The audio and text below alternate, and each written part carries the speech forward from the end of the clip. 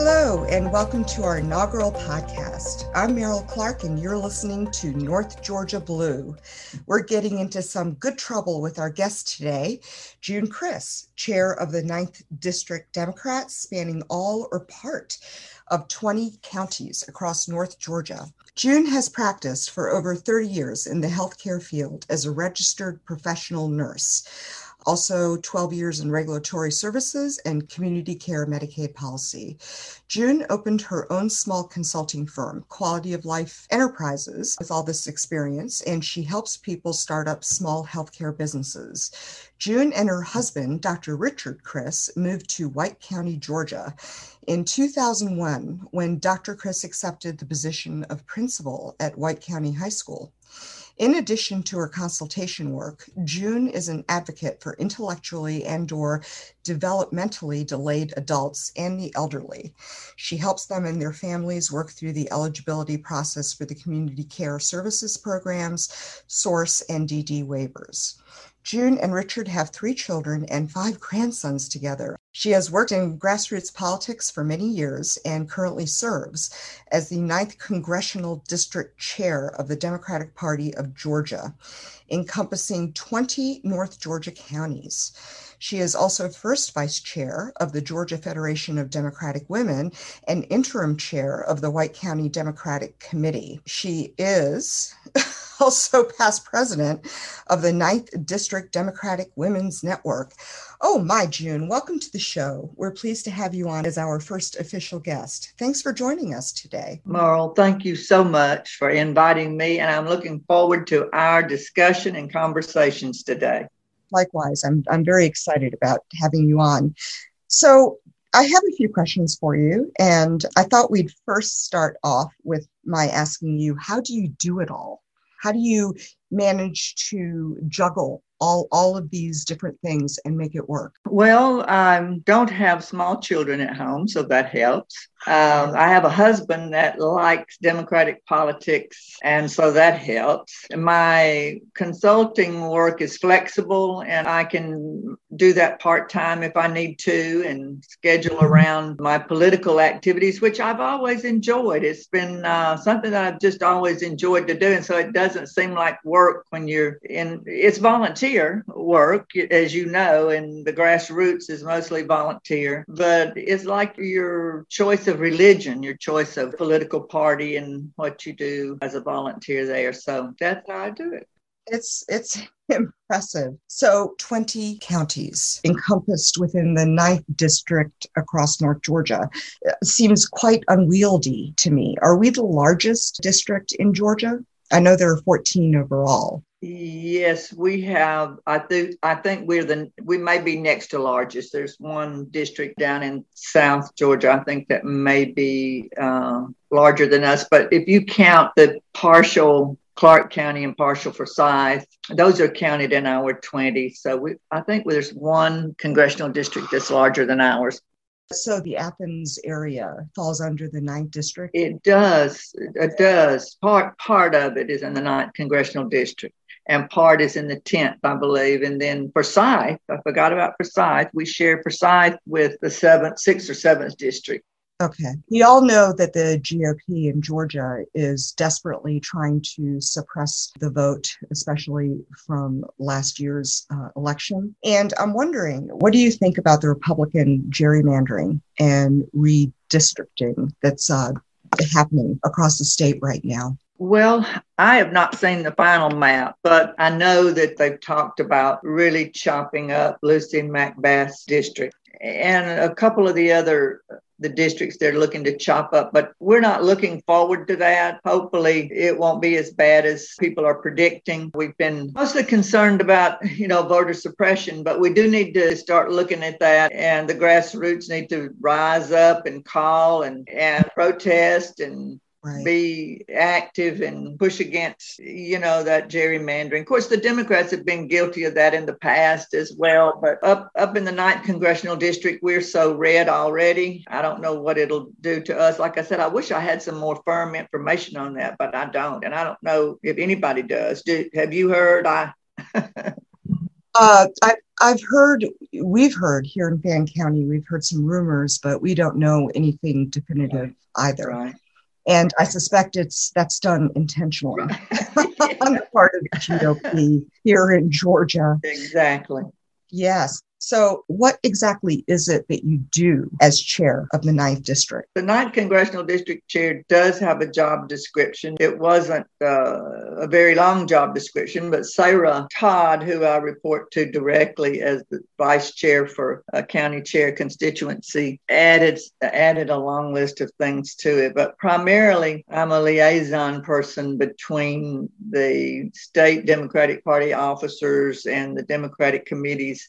I'm responsible for credentialing, seeing that all the county committees are credentialed. And then in the presidential years, we have to put on caucuses and elect delegates.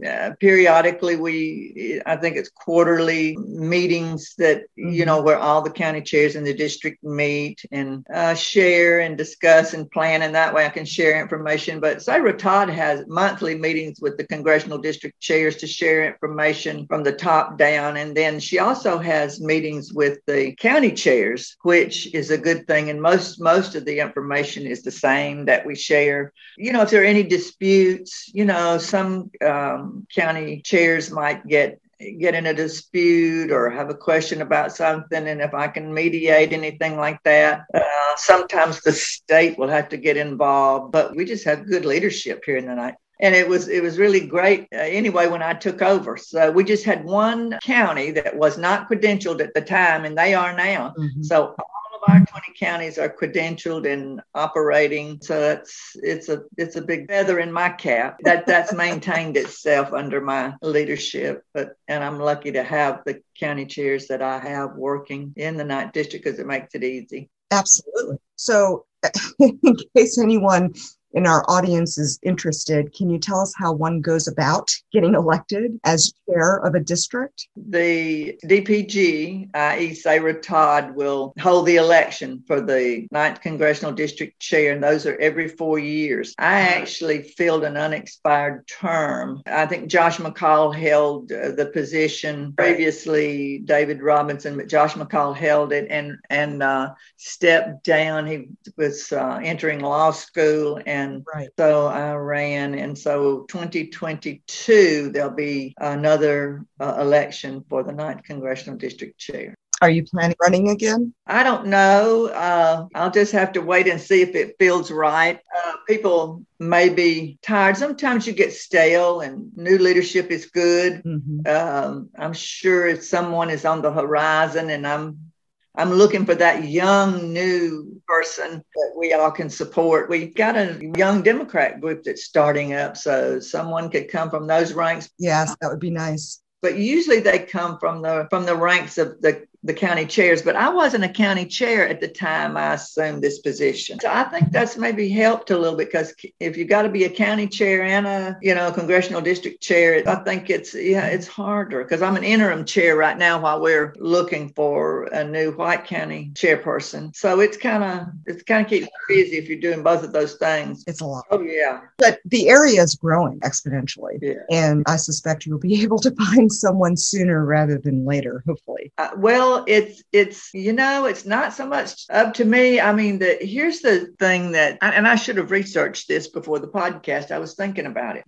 The individuals that vote for the congressional district chair are your state representatives. Every county elects a state representative to represent their county at state committee meetings. Now, some counties have more state reps than others. I think it's by, population. Everybody has one. Some have 2 or 3. They vote for the congressional district chair. But, I'm responsible to the county chairs. Sure. But the county chairs, I'm sure, influence the state representatives to the DPG on how to vote. So that's the way that rolls. It's a hierarchy. So it seems to work well, considering what a challenging year last year was with COVID and everything else. What do you believe are the most significant accomplishments by the Ninth District committees last year? Oh, I think bar none was our contest every race process that we stepped up to the plate. The DPGs had a project they wanted to contest every race in Georgia, and we had some, people step up to the plate in past years, but we had 37 Democrats run for office in the 9th Congressional District. Fantastic. That is that an unusual number? That's pretty high. It is. Yes. It is. Now back when the Democrats controlled, the governor's mansion and all of that, I'm sure the numbers were more, but since the Republicans have, I'd say in the last, decade, that would be the top. 37 would be the top number. There have been times we didn't have not even one. Wow. So we've come a long ways. Yeah. And the 9th District has certainly come a long way since then. So how do you think the Biden, Warnock, and Ossoff victories affected us here in the 9th District? Morale-wise, it couldn't have come at a better time. Right. Of course, we were not able to win one race in the 9th Congressional District out of our 37. We increased our percentages of Democrats voting. But to be able to be part of turning Georgia blue as far as the president of the United States by a mere 11,000 votes, and so it took every single vote, even in the red counties, and there's some red districts down in the South Georgia too, but it took everyone. Just think if our votes or South Georgia's votes in those red districts had not come as large as it did, if we had not increased our margins, we could have lost the White House, even though DeKalb and Fulton and all, what if we had just gotten 10% of the vote out here? I mean, we worked so hard, and just to be a part of that, I think it has made us see how important we really are in close races, especially statewide races. Right. It's really revitalized people's excitement about getting involved in Democratic politics. I think that's a good way to put it, Merle. Yeah. Yeah, it really has. And that can only be a good thing. So all of that said, what do you believe are the biggest obstacles for us across the 9th this year? Trying to repeat what we did. That would be nice. Well, last year, that was, I think that was just maybe an unusual year. But this year, we just are in municipal races, which are, mayor, city council, those type races. And we'll have some vote. We'll have some, and usually they're nonpartisan, but you always know, if they lean Democrat or Republican, even though they run nonpartisan. And we've had some people that have expressed some interest across the district in those races. So we're hopeful there. But in 2022, I'm just wondering if the leadership has the energy and the wherewithal to push forward and do as we did last year, because a lot of the leadership stepped up. They were people that were already in leadership positions in the Democratic Party and, and on county committees. Sure. And so it really took a lot out of us. I mean, it was exhausting. And I don't know if some people are still over it or have recuperated and gotten back to their, what we call normal energy level in life, especially we had to do this through a pandemic. Right. It just seems to me, and I'm coming from, my own standpoint here because I was a candidate, just looking at 2022, I just don't know if we can repeat that. So that's sort of an obstacle there. But the main obstacle is the Republicans are in control here, and people that want to run as a Democrat, that lean toward our values and policies, not the Republicans, but they really want to hold elective office, will run as a Republican because they say that's the only way they can win. Slowly but surely, we're going to change that. I mean, we're marching forward with that. I understand what you're saying. It is exhausting for all of us. It's exhausting just having survived through the pandemic and the Trump years, where I think we're all still exhaling. Oh. Yes, Merle, you just don't know. I've had people say I got my first good night's sleep after Joe Biden was elected. I think many of us feel that way, and it's certainly been a relief overall. But we must keep going. We can't stop. It's a never-ending battle. That's right. And you would tend to say, oh, well, we crossed this mark, and you tend not to push as hard because, then we could drop back, and we don't want that to happen. So we're going to have to just push on through our tiredness and our exhaustion and just keep pushing. Now, with it being as red up here and across most of the 9th District, how do we deal with, I guess I would say, angry Republicans? There seem to be so many of them these days, and they always seem so angry. How do you negotiate dealing with them as a Democrat and as the chair, or do you deal with them? Well, I have some Republican friends, believe it or not. I do too. And during Trump's reign, we talked a lot more. I remember we'd meet for dinner before the pandemic. Mm-hmm. And we'd talk. And of course, they had the White House, they've got the governorship. And so it was like, I'd have to take a little bit of their ribbing and ragging. But I've found that when I've reached out a couple of times, they've not reached back. And I have thought, Merle, since you brought that up, I have thought several times of asking this close friend that I had that was a Republican that worked in the Trump campaign here in the 9th District, if he really believes the election was stolen, and does he really believe some of these conspiracy theories? Right. And just, I think if I called him, he would answer the phone, but just not communicating as often. And the couple of times I've reached out on emails about things, they have not responded back. So I think if they're true Trump followers, they're buying into, the fact that the election was stolen from Donald Trump. In fact, Monday, I went to a BOE meeting, a Board of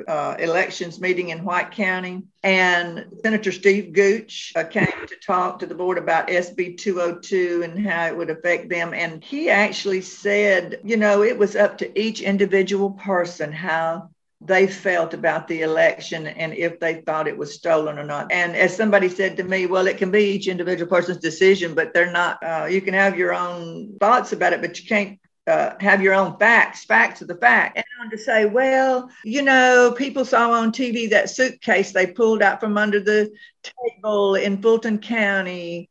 And, of course, we raised our hands, but they didn't call on us to say, well, that was explained because Fulton County closed its election site, but then an hour later they told them to reopen it. So they had to go back, and they had put their stuff in this suitcase and put it in to get the next morning. And that's what they saw on that video. But see, they don't give you a chance to explain that on your side. Right. It's unfortunate.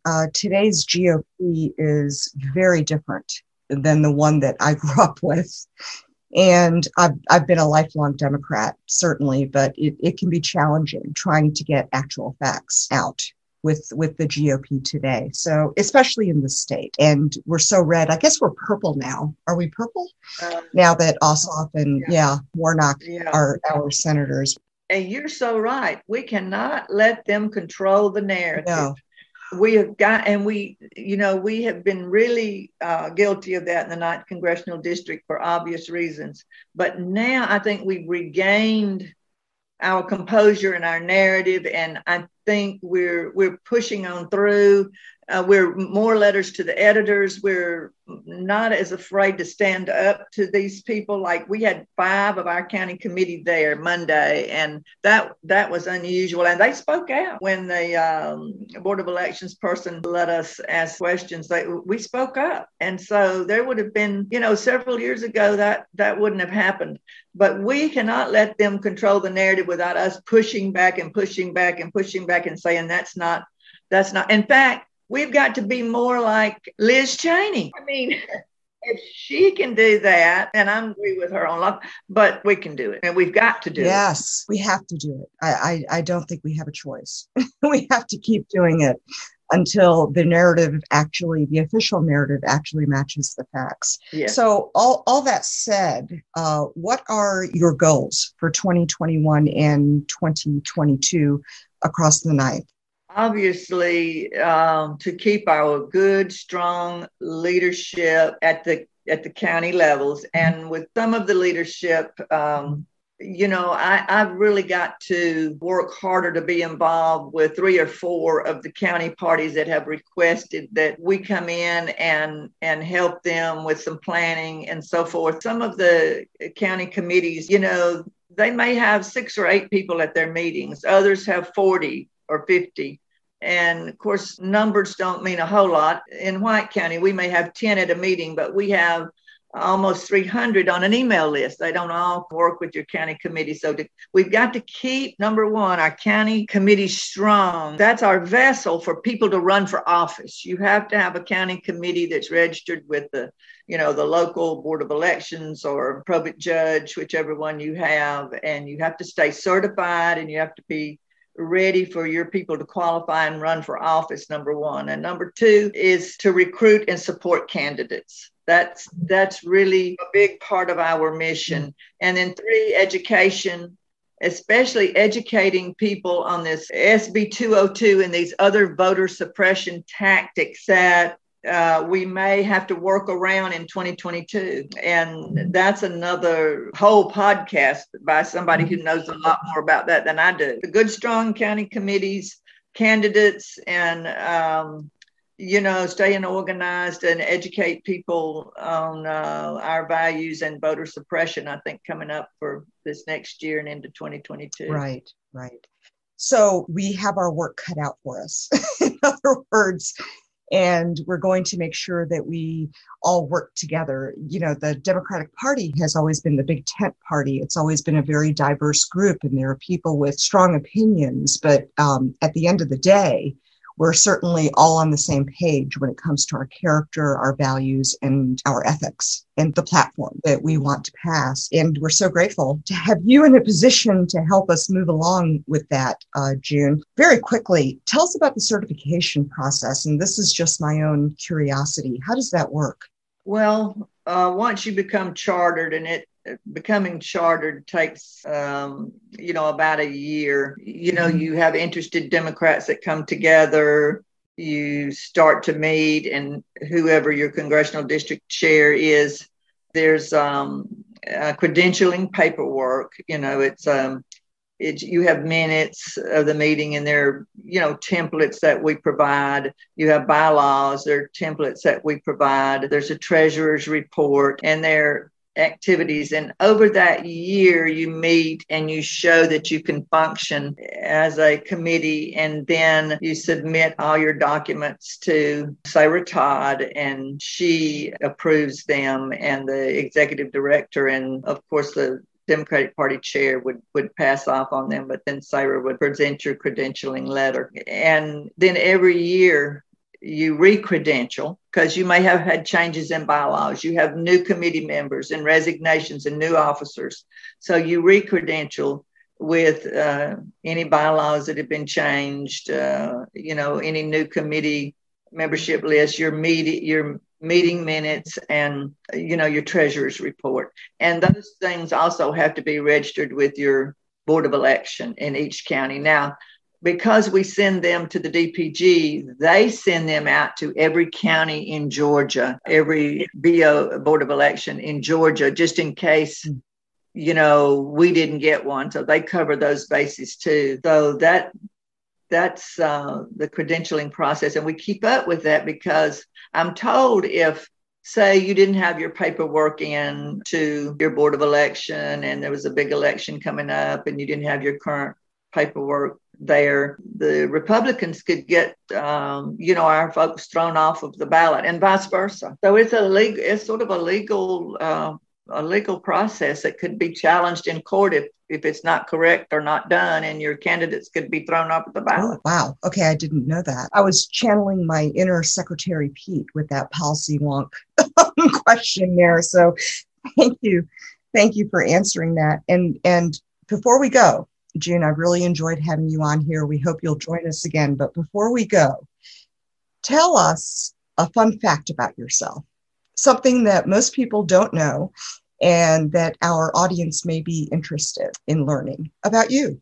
Oh, about me.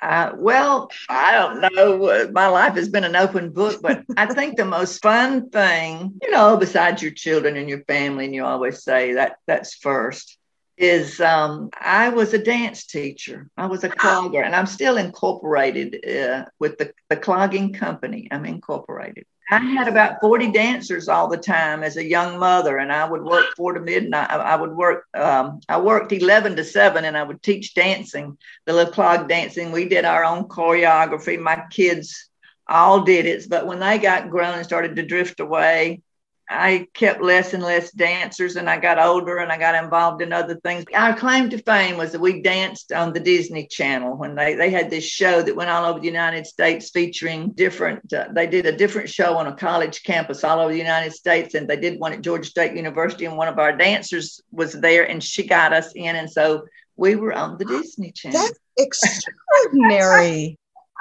I really, that's one thing that I did that I look back and I wish I could have a reunion of all. And I'll have people reach out on Facebook. Are you the Miss June? And I have children now, and I've taught them to clog, and so it's been kind of neat in that way. Good to know. Good to know. If we want to learn how to clog, you're the person we need to come. I can teach you. Now, I can't clog as long as I used to, but I can teach you that basic step, and we'll do all those line dances and have us a big time. That's wonderful. That is absolutely wonderful. Well, June, I just want to say thank you. Thank you so much for joining us today. We hope you'll join us again as we get closer to the 2022 elections, all politics being local, of course. And on behalf of the Fannin County Democratic Party, we look forward to getting to know you better as we go along. Thank you. Merle Clark, thank you. And thank you, Fannin County. The North Georgia Blue podcast is funded by a donation from Jim and Nancy Harlow. Thank you, Jim and Nancy, for your generosity and your belief in our mission.